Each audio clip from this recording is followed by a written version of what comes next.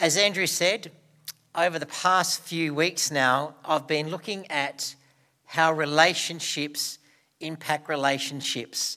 And I've been concentrating on a certain quote that was this: every Christian needs a Barnabas to receive encouragement, a Timothy to guide as a protege, and an Epaphroditus to enjoy on a peer level.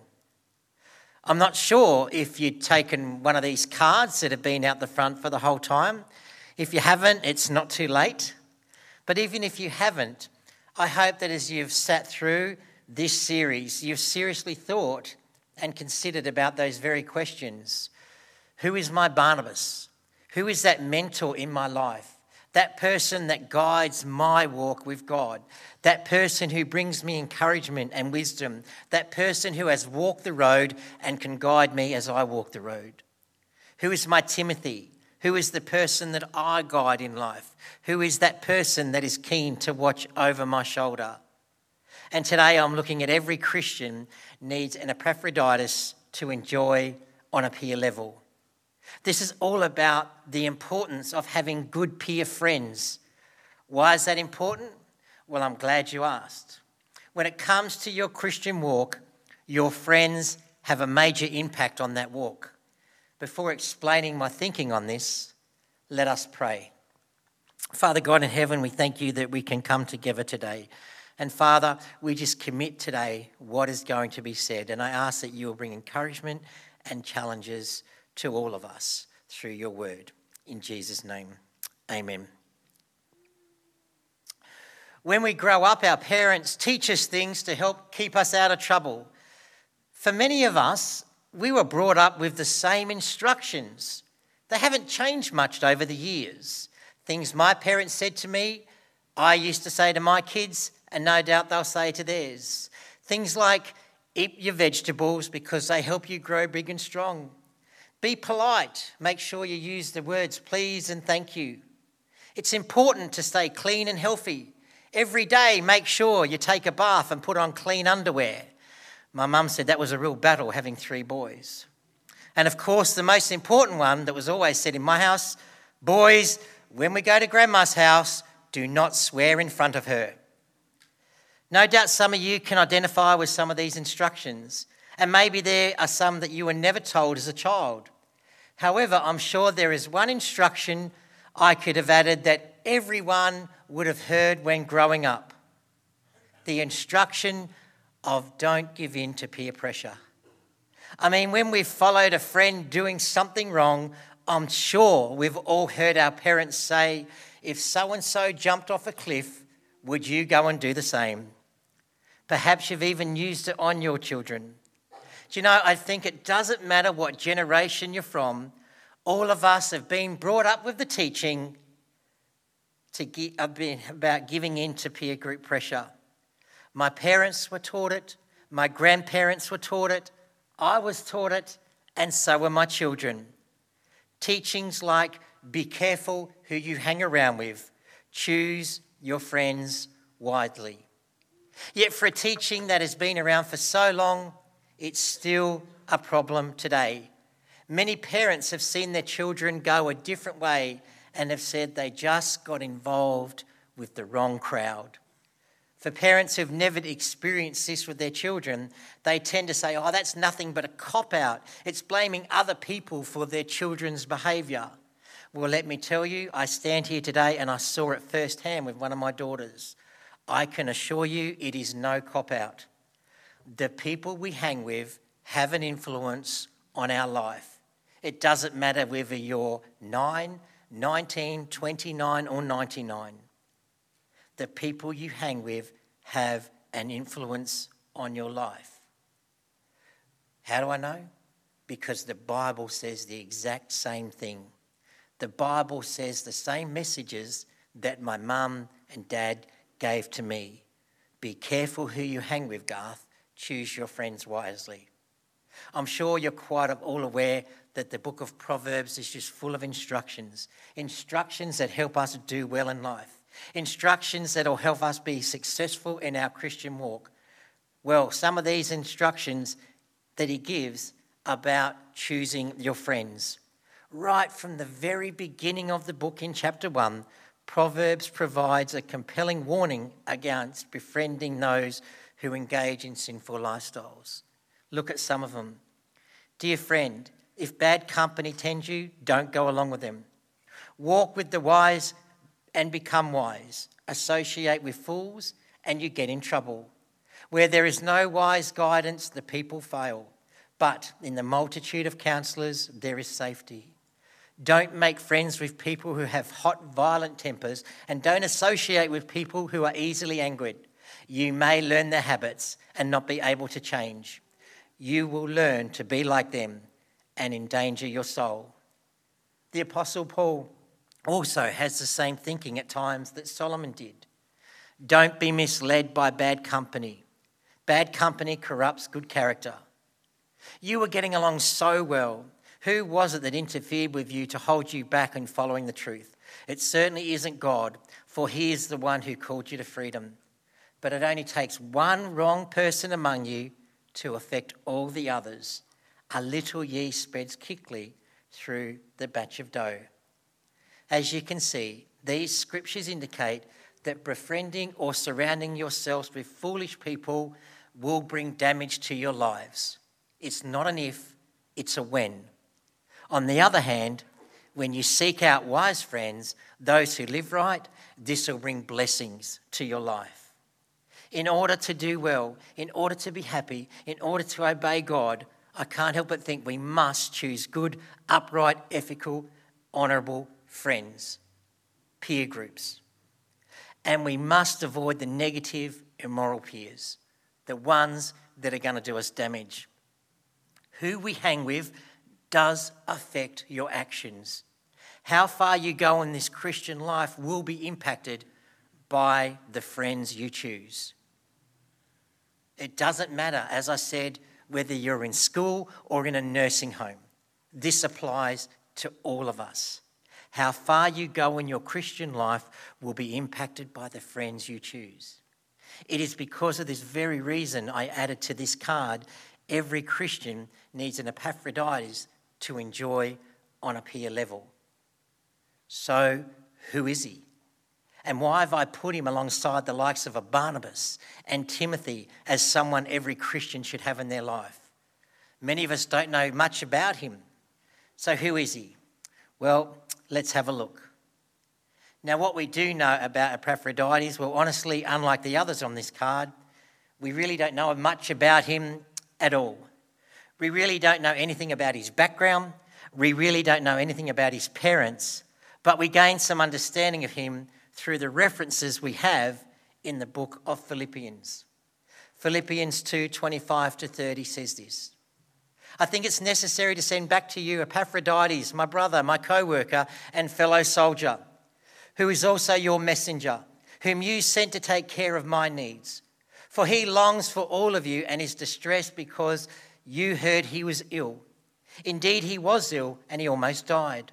But God had mercy on him, and not on him but also on me, so to spare my sorrow upon sorrow. Therefore, I'm all eager to send him back, so that you see him again and you may be glad, and I may have less anxiety. So then welcome him in the Lord with great joy and honour people like him, because he almost died for the work of Jesus Christ. He risked his life to make up for the help you yourselves could not give me. What's this all about? Well, it is a passage from Scripture that most historians construct their understanding and profile of this new man. We learn some things. Interestingly, Epaphroditus' name is of pagan origin. The name is drawn down from the Greek god. I'm sure you've all heard of the name Epaphroditus. Epaphroditus was the goddess of love, the Greek goddess of love. In Rome, her name was Venus. Well, this name is named after that goddess of love. In fact, Epaphroditus simply means belonging to Epaphroditus. This tells us that he came from a pagan environment. He came from a home of people that worship that God. Why? Because no Christian, no believer in Jesus would ever give their child that name.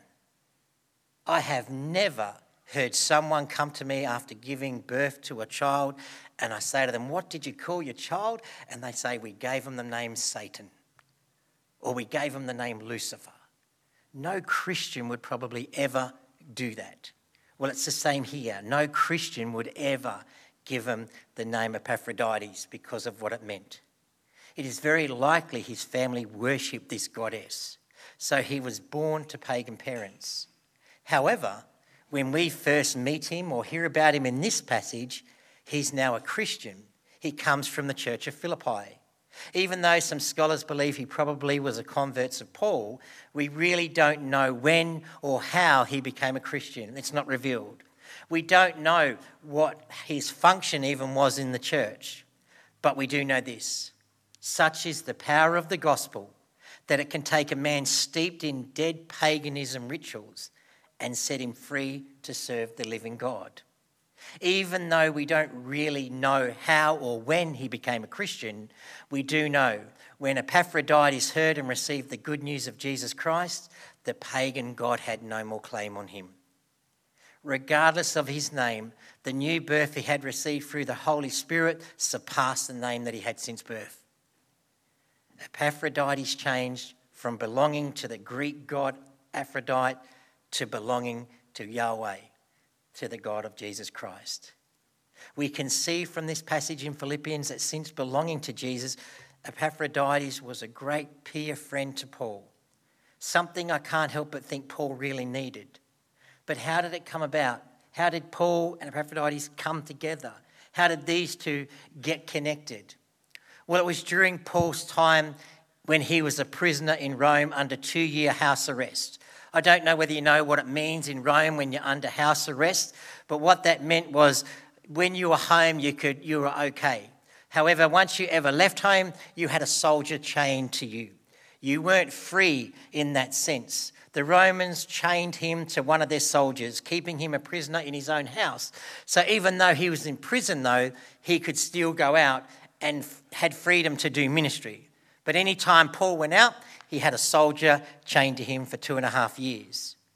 The Christians from the church in Philippi, a church which Paul had founded, became aware of Paul's situation. Because they loved him deeply, they were greatly troubled by his situation being under house arrest. They realised with Paul being under house arrest, it meant he could no longer work to earn a living or support himself or support the ministry that he so eagerly wanted to do. So they decided, I know, we'll help him. The church in Philippi wanted to send Paul what we might call a care package. You know, I'm sure your church has sent out when someone's born, you send them out, you know, the family a package that has all baby stuff in it. Or when someone has a new house, you send them a package that has all food and stuff in it. It's a care package. Churches are great at it. That's what this church at Philippi did. They sent Paul a care package, a package that would let Paul know how much they were thinking of him. So the Philippian believers gathered supplies and gifts and put them together in this care package. Then, if that wasn't enough, the believers sent another item as part of this package. They sent Epaphroditus to hand deliver the package to Paul. But the Philippian church instructed him, when you give him the package, do not come back. Stay with him. He was to stay in Rome and become a servant to Paul and help him while Paul was under house arrest. Epaphroditus was to go and help Paul do whatever Paul wanted. He was part of the care package. So Epaphroditus went to Rome and faithfully delivered the gift and the package from his home church to Paul. He then stayed and served the Lord, serving Paul and all of his personal needs. Epaphroditus had a strong desire to serve the Lord by serving Paul. However, it appears that he went above and beyond the call of duty in his serving. It seemed he worked so hard, he became seriously ill. He gave so much of himself that he became sick and almost died. God graciously restored him to health. Then Paul sent him back to his friends at Philippi with the newly planned letter. So even though his names are not immediately recognised, Epaphroditus played a key role in biblical history because it was Epaphroditus that took the letter back to that church. That letter we now know as the book of Philippians. So that's the story of Epaphroditus. That's all we have. But as I said, we gain some understanding of what he was like as a peer friend in these verses. Certain things we read give us insight into this man. And one such situation is why Paul sent him back to Philippi. Why was he sent back? Had Paul intended sending Epaphroditus back to Philippi to benefit the Philippian Christians, or was the benefit for Epaphroditus himself? Well, the answer is both. Paul knew what the Philippian believers had done for Epaphroditus. He knew that they had sponsored and pledged their support to him and his ministry in Rome. Paul knew that he sent him out to do exactly what he was doing. Paul knew also, because of the custom of the day, they would probably have given him a going away and a sending out ceremony as he left as well. That would have involved things like pinning money on him, laying hands on him, praying for him. If they did these things for Epaphroditus and then he returned home because of illness, they may have been an embarrassing situation. It may have been quite bad, because it would have meant Epaphroditus comes home early without completing his term of service that he was commissioned for. Doesn't sound big to us, but for that church, it was a sign of disrespect. This caused Epaphroditus a lot of pain. He did not want the church to worry about his health. When he got sick, he didn't want his home church to be worrying about how sick he was. We read in verse 26, he stated he'd longing and become distressed for his sending church. He was thinking about that church. Now we can fall for the trap to believe these feelings aren't that great. Maybe he's just a little bit homesick. Perhaps he's just homesick, so he got a bit unwell. Let's face it, there's no better place to be when you're sick than home. No wonder he was longing for home. He was restless. So would most people be in his situation. But what Epaphroditus was thinking was so much deeper than just homesickness. What he was experiencing, what he was going through was huge. How do we know? Well, we get a true understanding of his feeling because of the word he uses, distressed. Paul says that Epaphroditus was distressed. The word he uses is the same word Jesus used in the Garden of Gethsemane in Matthew 26. This is when Jesus says, "My soul is overwhelmed with sorrow to the point of death." That word sorrow and restlessness are the same Greek word, and they have the same Greek meaning. They describe the confused, restless, half-distracted state produced by physical confusion and mental distress. One commentary describes the meaning in this way: it is the distress that follows a great traumatic shock. This type of distress can produce severe grief, shame and disappointment in a person.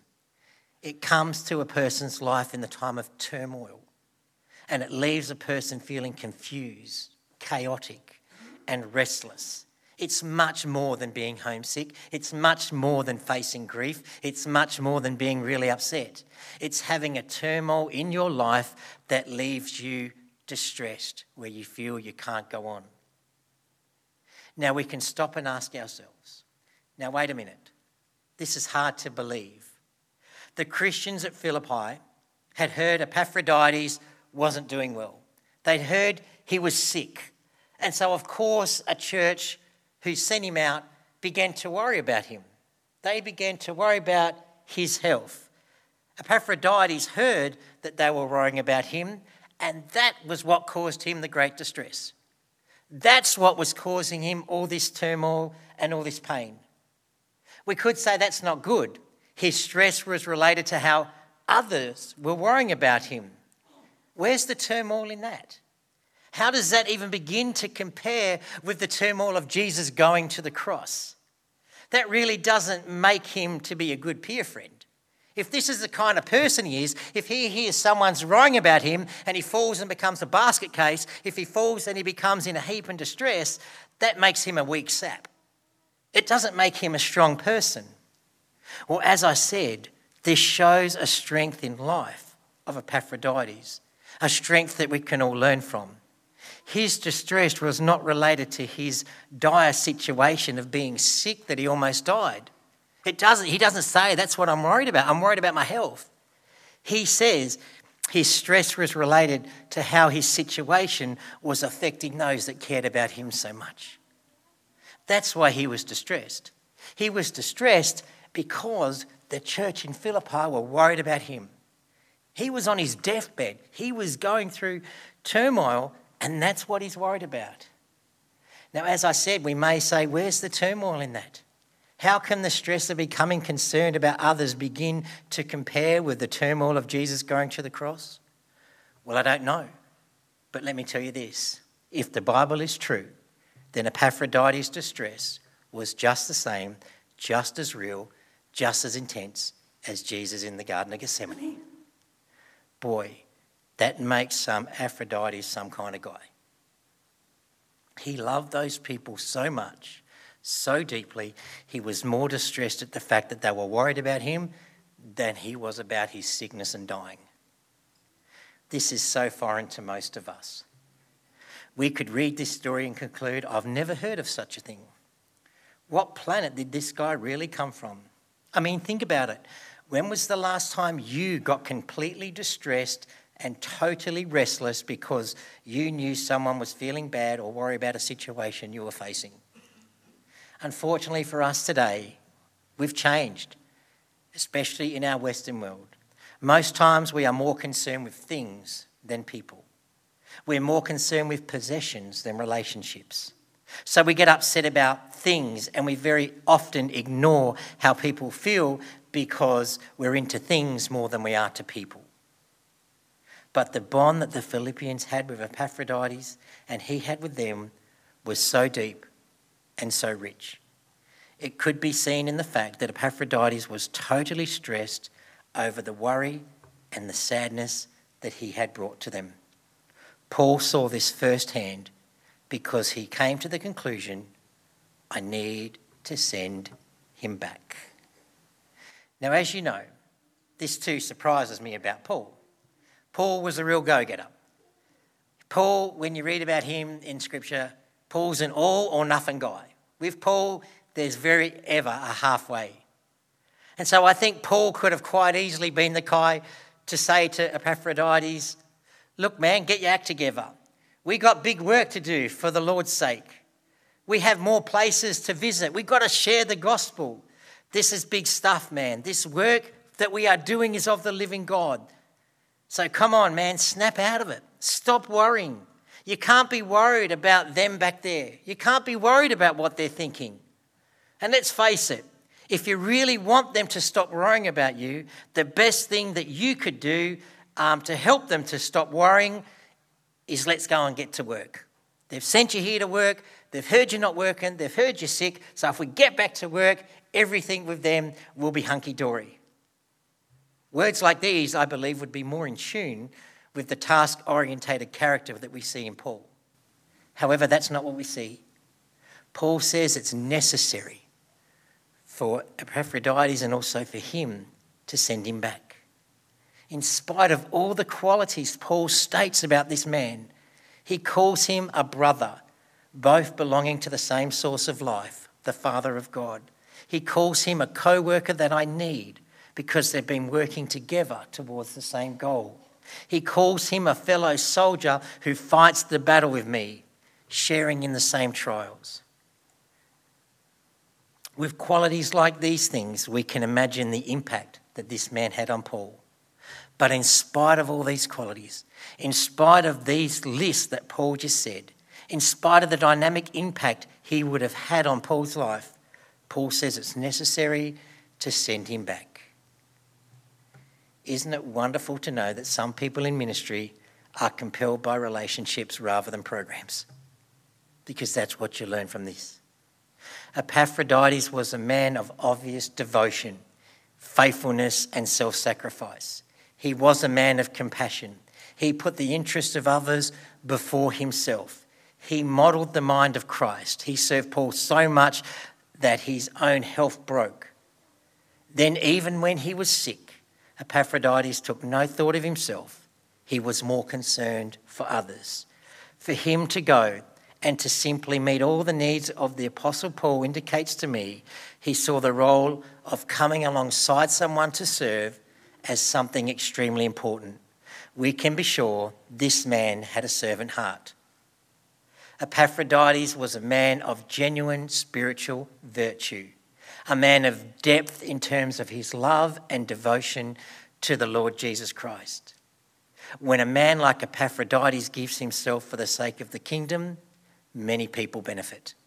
Many people are blessed. No wonder when describing him, Paul says such a man is worthy of honour and his presence is a cause of rejoicing. That's who he was. Every Christian needs such a person in their life, a person to be a brother, both belonging to the same source of life, of Father God, a co-worker, working together to the same goal, and a fellow soldier, one who shares in the trials. We all need them. We all need that person in our life. You fill your life with friends like that, and as Paul and Solomon would say, you'll go places. You fill your life with people opposite to that, you'll go places, but the wrong places. And I guess, and another thought is this, all of this should not only encourage us to choose positive friendships, they should also encourage us to be positive friendships. You need to be those Epaphroditus in other people's lives. You need to set strong, godly examples and be life for those that you are hanging around with. In this way, you will be a peer support that contributes to the lives and the character to those around you. You will be a blessing and you will help them grow. You will help them be on the right track. I got permission, but not to embarrass them. But one thing I've learned since being here, I love when I see friends like this. And we have two in this church. And they've even come across countries. I've chatted with Jonathan and Gavin. These guys have been friends since they were teenagers. They're in the same church. But they've kept in contact. But more than that, I know Jonathan has shared, not only with me personally, but Bible study, how at times Gavin has been a real inspiration and answered some hard questions. And not that he said it, but I'm sure Gavin could say the same. These guys are who they are today because of their friendship with each other. They've been blessed along the journey. That's what we need. We need strong peers. We need strong friends that are going to help point us in the right direction. And so that's it. But I want to finish with this. As most of you know, I'm leaving. And you know, people have said to me, oh, Garth, it's not going to be the same. It's just not going to be the same. Man, I struggle with that. Really? It is. It is going to be the same. And I want to tell you, it's even going to be better. You still have each other. You still have each other. And this is the one main reason why I finished with this sermon series. You have each other. You know, one of the most important parts of church is the family-like aspect. Church is a family. Family is possibly for me the most attractive image describing the church in our scripture. Being a part of the family of God is a great blessing. It is one of the best blessings you will have. Do you know, we have a bank in Queensland called Baplink. It's a Baptist bank. And we had the guy who is the CEO of Baplink. He came and he was sharing with us pastors one day. He never grew up a Christian. He became a Christian when he was 47 years old. And we said, oh, how'd you become a Christian? And he said, I remember I had Christian friends and they invited me to church. He said, I went to church a couple of times. And he said, what he remembered most was this, that these people sitting here really understand what special thing they have going on here. He says, I wasn't even thinking of God at this point. He said, I just looked at what these people had together, what these people shared, this common belief. And he remembered thinking to himself, do they get it? Do they understand what special thing they have? I believe it's part of God's divine plan in our salvation and sanctification is this. He saves us and then he chooses a family or a church for us to become part of. He then places us in that family. You are not part of Pakenham Baptist Church by mistake. You are not part of this family by mistake. And let me tell you, you didn't choose to be a part of Pakenham Baptist Church. You may think you did, but I tend to disagree. God chose for you to be a part of Pakenham Baptist Church. God is the one that puts you into his field, into his family. We become part of a family. But more than that, we become part of a family and experience something that we've never, ever experienced before. We experience feelings and emotions in the family of God that we never experienced before. The reason is this. It is what joins us together as the family of God that makes all the difference from any other family that you can ever be a part of. What joins the family of God together, every person in the family of God is only there because they've been brought into a new relationship with Jesus Christ. This new relationship with Jesus Christ has impacted us so much, we are now completely new people. Whenever you come into the family of God, you are completely and utterly new. This new relationship with Jesus, we can see how God saves us, makes you new, puts you into a family of new Christian brothers and sisters that you can help love and grow. And you know what? If that's all there was to being a Christian, if that's all there was to being a part of the family of God, you could still say with great confidence, being a part of the family of God is a great blessing. But there is more blessing in being the family of God than just knowing that God saves you, makes you new, and puts you into a family where you can help each other grow. What's the more I'm talking about? Being a part of the family of God is great because our relationship with Jesus should be impacting one another. Whenever you come in contact with another Christian, it should be like nothing else. It should be like when Mary and Elizabeth got together when they were pregnant and they said, oh, something happened inside me. Or those guys on the road talking to Jesus and they didn't know it, but they said, didn't we burn within? This place is going to be the same because in you, if you are a Christian, you have the Holy Spirit living in you. You have God himself living in you. That's what it is. That's what takes this place forward. We need the relationship we have with Jesus to be impacting one another, to be connecting with one another. We need it to be strong and have good peer friendships. How? By the way we live, by the way we share, by the way we encourage, by the way we pray, by the way we serve, by the way we give. That's what it means to be good friends. In this family God has chosen for you and placed you in, you have a chance to impact on the spiritual life of those around you. Don't go running off your own separate ways. Get to know each other. Get to see why God has you in this place. Get to see what people sitting in these pews and out there and online have to offer one another. You have a chance to have an impact on the spiritual life of those around you, which in turn has an impact on the spiritual life you live.